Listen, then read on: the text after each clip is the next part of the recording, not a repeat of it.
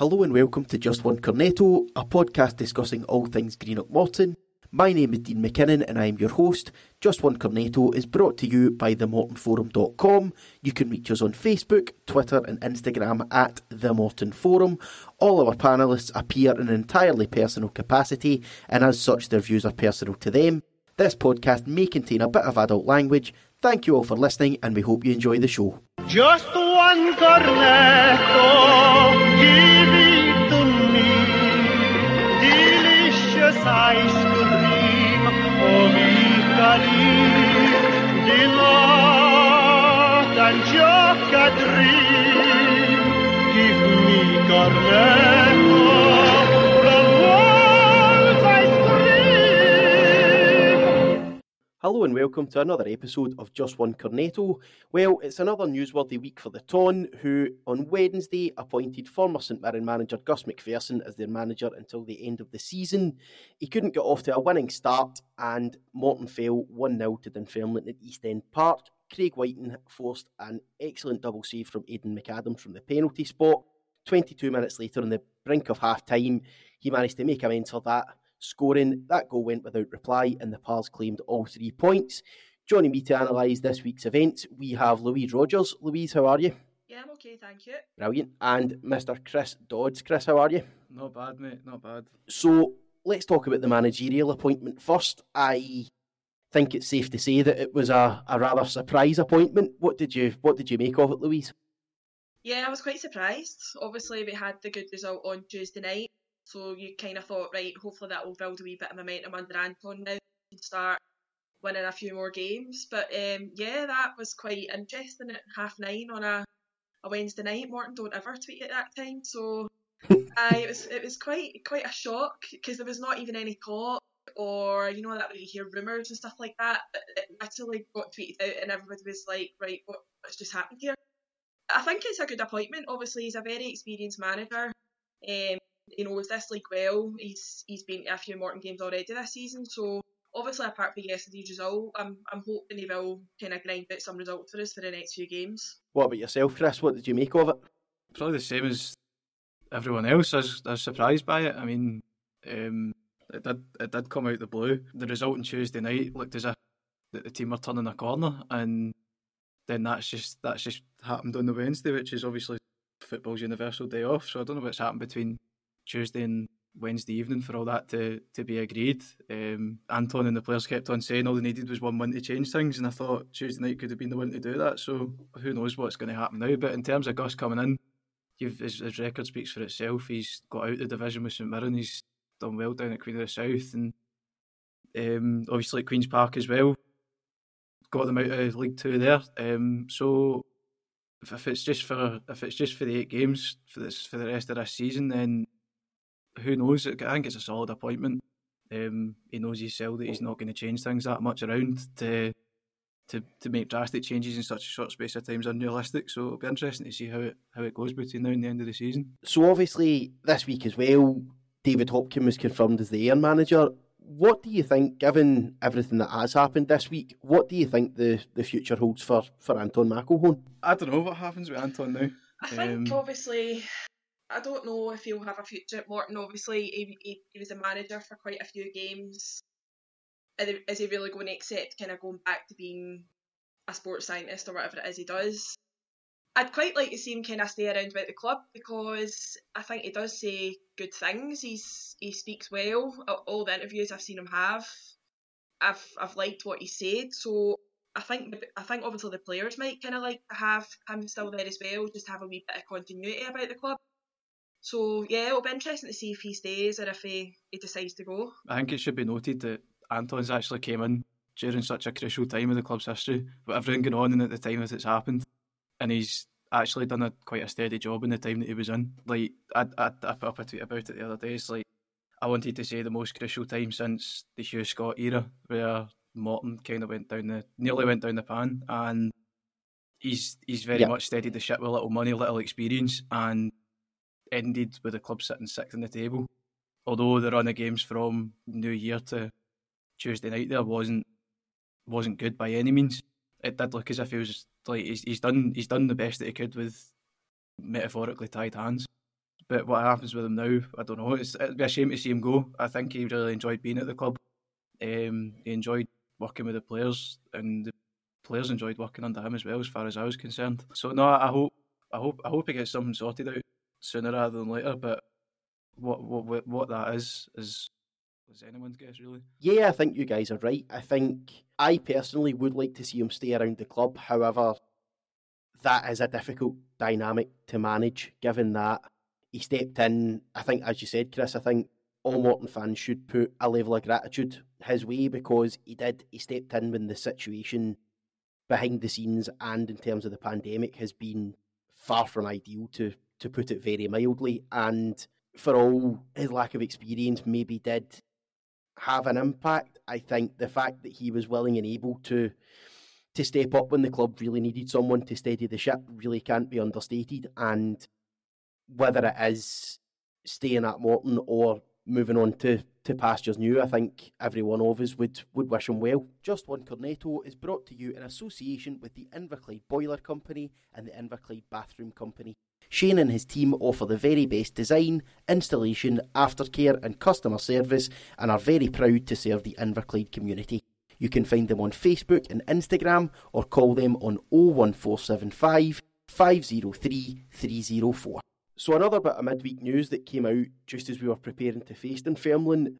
Morton signed Stephen McGinn on loan from Hibs for the rest of the season. We'll go to you first with this one, Louise. What did you make of the signing? I'm quite happy with it. Yeah, he's finally seen the light and came to the good side of the Renfrewshire club. So, I mean, it was only going to be a matter of time before he made the switch over to us. But it's a good signing. I think it was needed. Obviously, when we found out that Jacobs was going to be injured for this weekend, and you kind of looked at what we had that would have potentially stepped in, I think obviously Gus is kind of had a look around to try and find someone in to shore up the midfield. So I'm quite happy with it, and I'm quite interested to see how it goes going forward. Obviously with Jacobs and Lyon, McGinn and Colville all fighting it out for the centre mid position. So I think it's good, and obviously he's been captain before at that club. So he's got plenty of experience, and hopefully he'll kind of rub off on the other players with it. What sort of attributes do you think he can add then, Chris? Obviously experience to a young midfield. You look at the average age of the three that were sitting in front of him, or the four that were sitting in front of him. It's Nizzy, who's 23, Reece 21, Guff's 22, 23, and then Luca's only just turned 22 as well. So you add in him that's got 10 years senior on them, then you're looking, it's a win-win all round. I thought yesterday he added a bit of composure on the ball when he had it, considering it was his first 90 minutes since the middle of December as well. I thought, despite maybe looking a wee bit rusty at stages, he strolled through the game. And going forward, I think he'll be a worthy addition to the side, and obviously linking up with Gus McPherson again is something that he was really looking forward to do, and I think that was the resounding factor in what made him come to Capello. Yeah, I think you guys are spot on with that. I think he does add just that, he adds that depth in midfield and that quality depth that we really don't have at the moment. I think we've said a few times on the podcast, up until McGinn signed, I thought Colville, Jacobs and Lyon was our preferred midfield three, and then I think there is a major gulf between those three and the other rotational options in there. So having McGinn in there, it also gives us a little bit more flexibility should McPherson fancy changing the system. You know, we can then look towards even a midfield four, you know, a diamond in midfield. It gives us a range of options tactically as well. And yeah, I think it's going to be an excellent signing come the end of the season. So moving on to the game then, obviously you mentioned a wee bit or two about McGinn's influence in the game yesterday. What did you make of the game overall, Louise? To start with, obviously when the team came out, it's probably the best team we could have fielded, obviously with the injuries that we've got and the kind of backups we've got. So I kind of went into the game quite confident. I was happy with the starting 11. I actually thought we weren't that bad. I thought we were actually, right up until they scored, I thought the defence actually looked okay. The way we were set up, and we were winning a lot of headers, battering them away. But it's just up front. It's that we're just I still don't know who's going to score the goals to keep us up. I mean, you look at the starting lineup, you had up front kind of attacking options, Colville, Nesbitt, Sterling, McGuffey. McGuffey was not anonymous yesterday, but he wasn't as influential as he's been in previous games. So I don't think Sterling was getting that much support yesterday by what was behind him. Again, Nesbitt, I know he scored on Tuesday night, but he's still just not doing it for me right now. I still think he needs to have a kind of stint on the bench just now. The midfield was a lot better, obviously. I thought McGinn was good. He did have a poor touch for Dunfermline's goal. But other than that, I thought the midfield was fine. But yes, I just feel frustrated with yesterday because I feel if we had a kind of killer instinct up top, I think it would be so much different. Is that Bob McHugh you're talking about? Potentially, What? who you're missing? Bob McHugh maybe that you're missing? Oh yeah, Bob. Well, yeah. Good, because at least he actually scored more than 10 goals sometimes in a season. I don't think the issue necessarily was Sterling yesterday. I think it was the way that we set up, and given how aggressively we pressed the ball when we didn't have possession, there was the kind of inevitable fall-off where we kind of the midfield lacked the legs to really get up and support Sterling as much as we could have, and I think he was isolated for large parts of the game as a result. But again, as McPherson gets to know this squad of players, that'll come, and obviously the next test is to make sure that next week against Queen of the South that we are getting the supply and the support up to Sterling to make sure that we do pose an attacking threat. What did you make of the game overall, Chris? I thought in midfield Morton were actually quite decent in possession for a change, and that when Dunfermline were setting up from a goal kick, they let them go and sit deep to them, play out from the back, and then press them quite high, and the pressing worked quite well, and it forced them into errors quite a bit as well. I thought that Fjortov maybe didn't have the best of games, whether that was just because of coming back in and out for the cold on Tuesday to then play 90 minutes on Tuesday night and then play 90 again today, just yesterday, sorry. Whether that was an issue or what. I think lacking a natural left back as well at the minute is going to be harming the team, because you seen it yesterday in the second half. McGinty saw the red mist and tried to take out Scott Banks, and it nearly very much caused Whiting to play in Fraser Murray and score. Only Fraser Murray made an absolute hash of it. So I think once you play somebody who's more suited to play in the left back role, and then again, like Louise said, the killer instinct up top, which is missing so badly. Whether Kaz gets a goal and then for there it just kind of he scores a barrel load, I don't know, but you're missing somebody like Bob McHugh up front, who was your 10 goal a season striker, and he's now evidently being missed, despite people saying, oh, actually maybe he wasn't as good as we thought he was this, he was that, he could only do this. It's the type of striker that you're missing in these situations. Yeah, I think Bob McHugh always had the killer instinct and always had the poacher's ability. I think pound for pound, inside the penalty box, I don't think there are many better finishers at this level. There's probably better all-round strikers, but I also think McHugh developed facets in his game. You know, his build-up play, his link-up play. I think he arrived at us as a quite one-dimensional poacher, and I think he left us as a more rounded striker. But again, these things happen, and where we are in the food chain, part-time football, especially at bankrolled clubs like Queen's Park, it is going to play a part in it. And as much as we don't like to see players drop down the leagues, there is a level of inevitability about it. I think the point that you touched on there about the defence, I think it really underpinned the fact of just how important Lewis Strapp is to this team, because we don't have any cover for him whatsoever. I thought McGinty, there's obviously mitigation to be offered in that he isn't a left back, but some of his positioning was really reckless and really dangerous yesterday. If you are a centre back being utilised at full back, your starting position should be 10 or 15 yards deeper than McGinty's was yesterday. I would have been quite happy for him to sit, know his limitations, don't try and play as this flying wing back, just keep it simple, keep it basic. If we can't attack very well down the left-hand side as a result of that, that's absolutely fine, and that's something that we need to deal with. But I thought McGinty was shaky yesterday. That rubbed off on Fedotov. Fedotov was poor yesterday, which again had an influence on McGinty. And you could see from the off that Stevie Crawford targeted our left-hand side, and they got their just rewards from it. We'll go to you just now, Louise, just to round off talking about the game. Do you think it was a fair result yesterday? Yeah, I think it was a fair result because, again, we didn't have a shot on target the whole game. I kind of look back and I think we had one header on target and that was it. We don't, what I have noticed the last few games is we don't shoot from outside the box. We try and play it in the box and there's nobody there that scores the goals. We don't have a poacher where you can just cross it in and there's going to be somebody there who's going to put it in net. So I think Dunfermline deserved to win yesterday, but I don't think they were great either. I thought they were quite poor yesterday.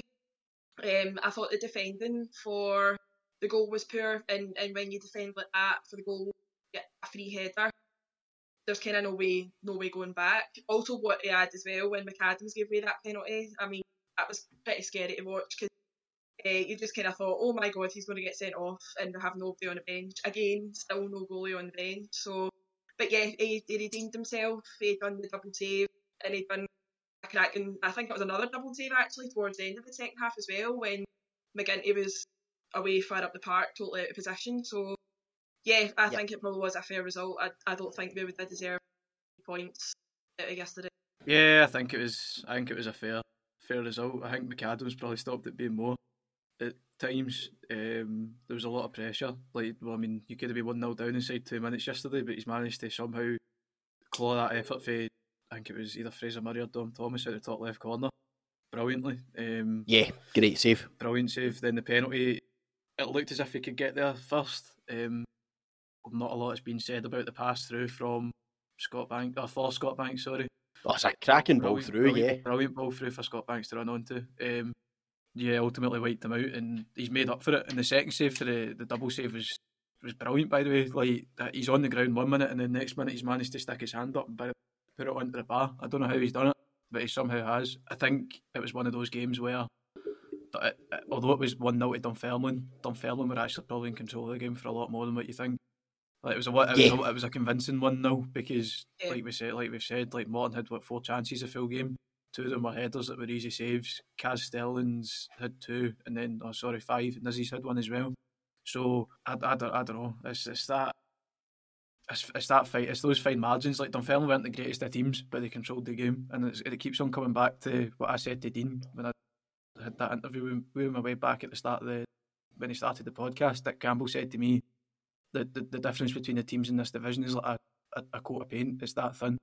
It's just so tight and so competitive, and I don't know if COVID's had a big enough impact on that if this recruitment has been that shoddy that the actual standard of the championship itself isn't as good as what it was, type thing.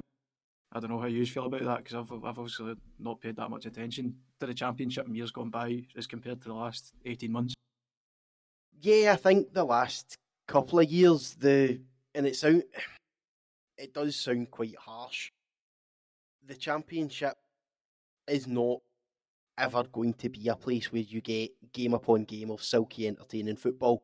You know, it's the championship as a form of entertainment. No, I don't think it's going to be there. But I think the championship does offer a lot in terms of real exciting football, and you look at just how tight it is. We're in a situation where between now and the end of the season, every single result has ramifications for every single team in the league, which is brilliant. You know, one thing that the championship does offer, and it is an old Jardah cliche, it is fiercely competitive, and I think that does make for a really entertaining league, even if the quality isn't sometimes there. Yeah, because you look how tight the league is this year, and probably COVID is playing a massive part in it, but you just can't call who's going to finish in promotion playoffs, relegation playoffs, bottom. Obviously Hearts are flying, they're probably going to win the league, but other than that, from 2nd to 10th, you just don't know who's going to finish where. It's an exciting league that way, because every week there's results that happen, and like yesterday, for example, Alloa beating Queen of the South, which I wasn't expecting.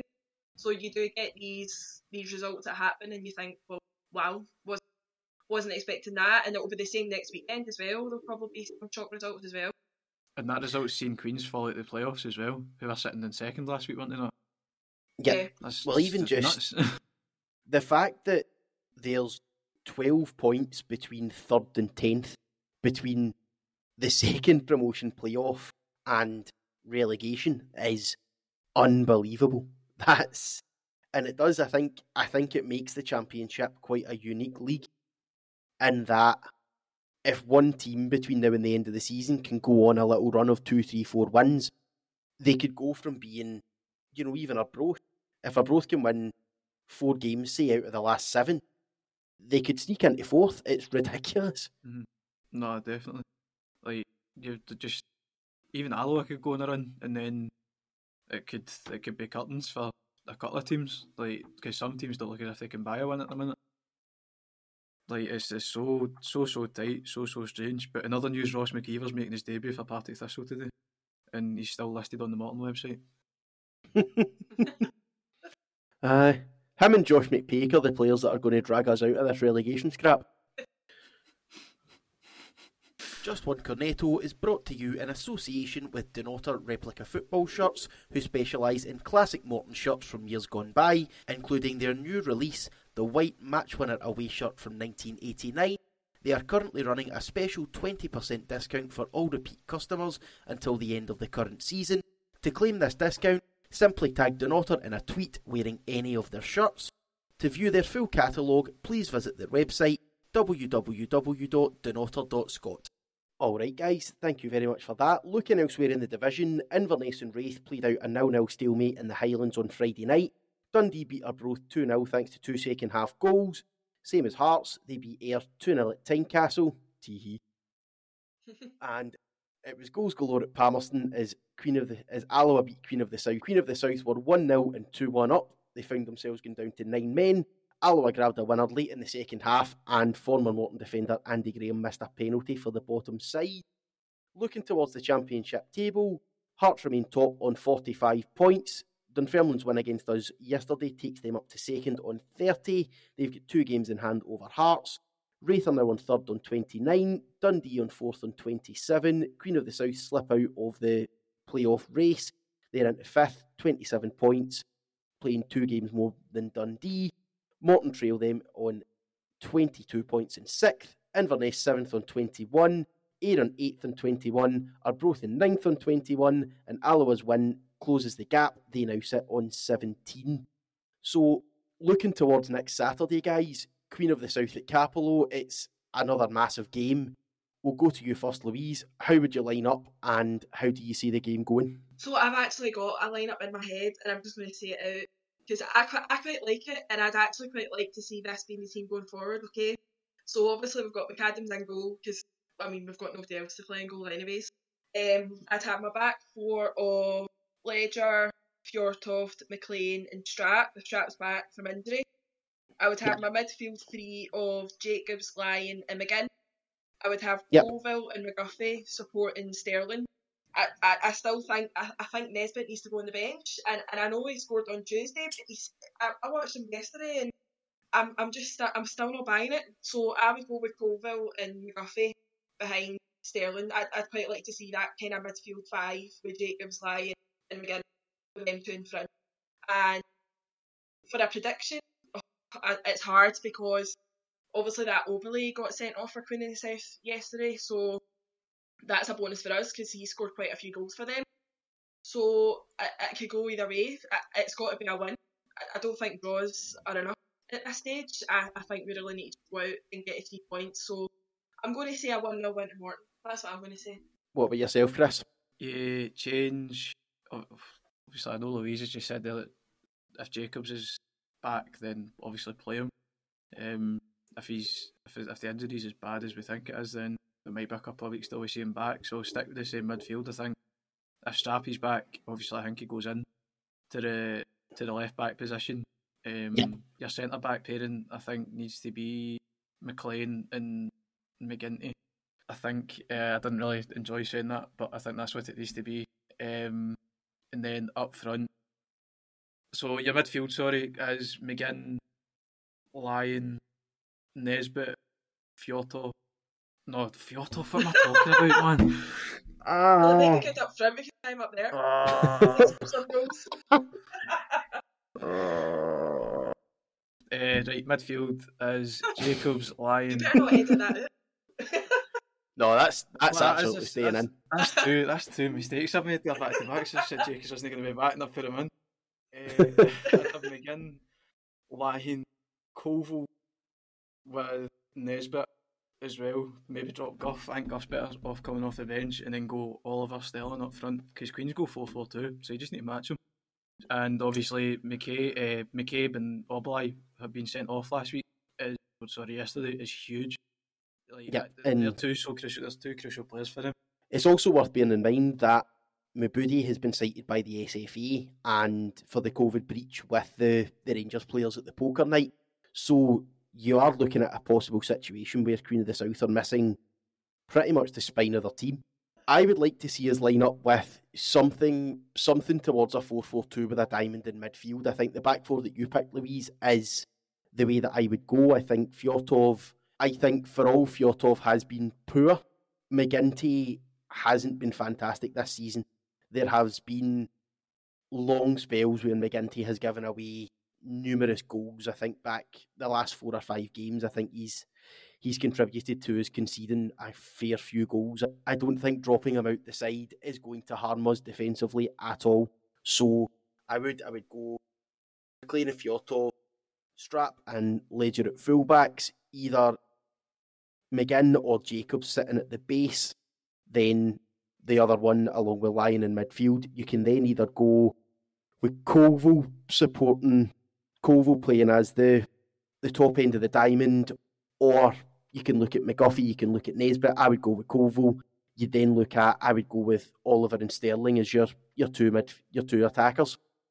I think that solves a few issues in that we're going to get bodies in and around Sterling to see the best of him.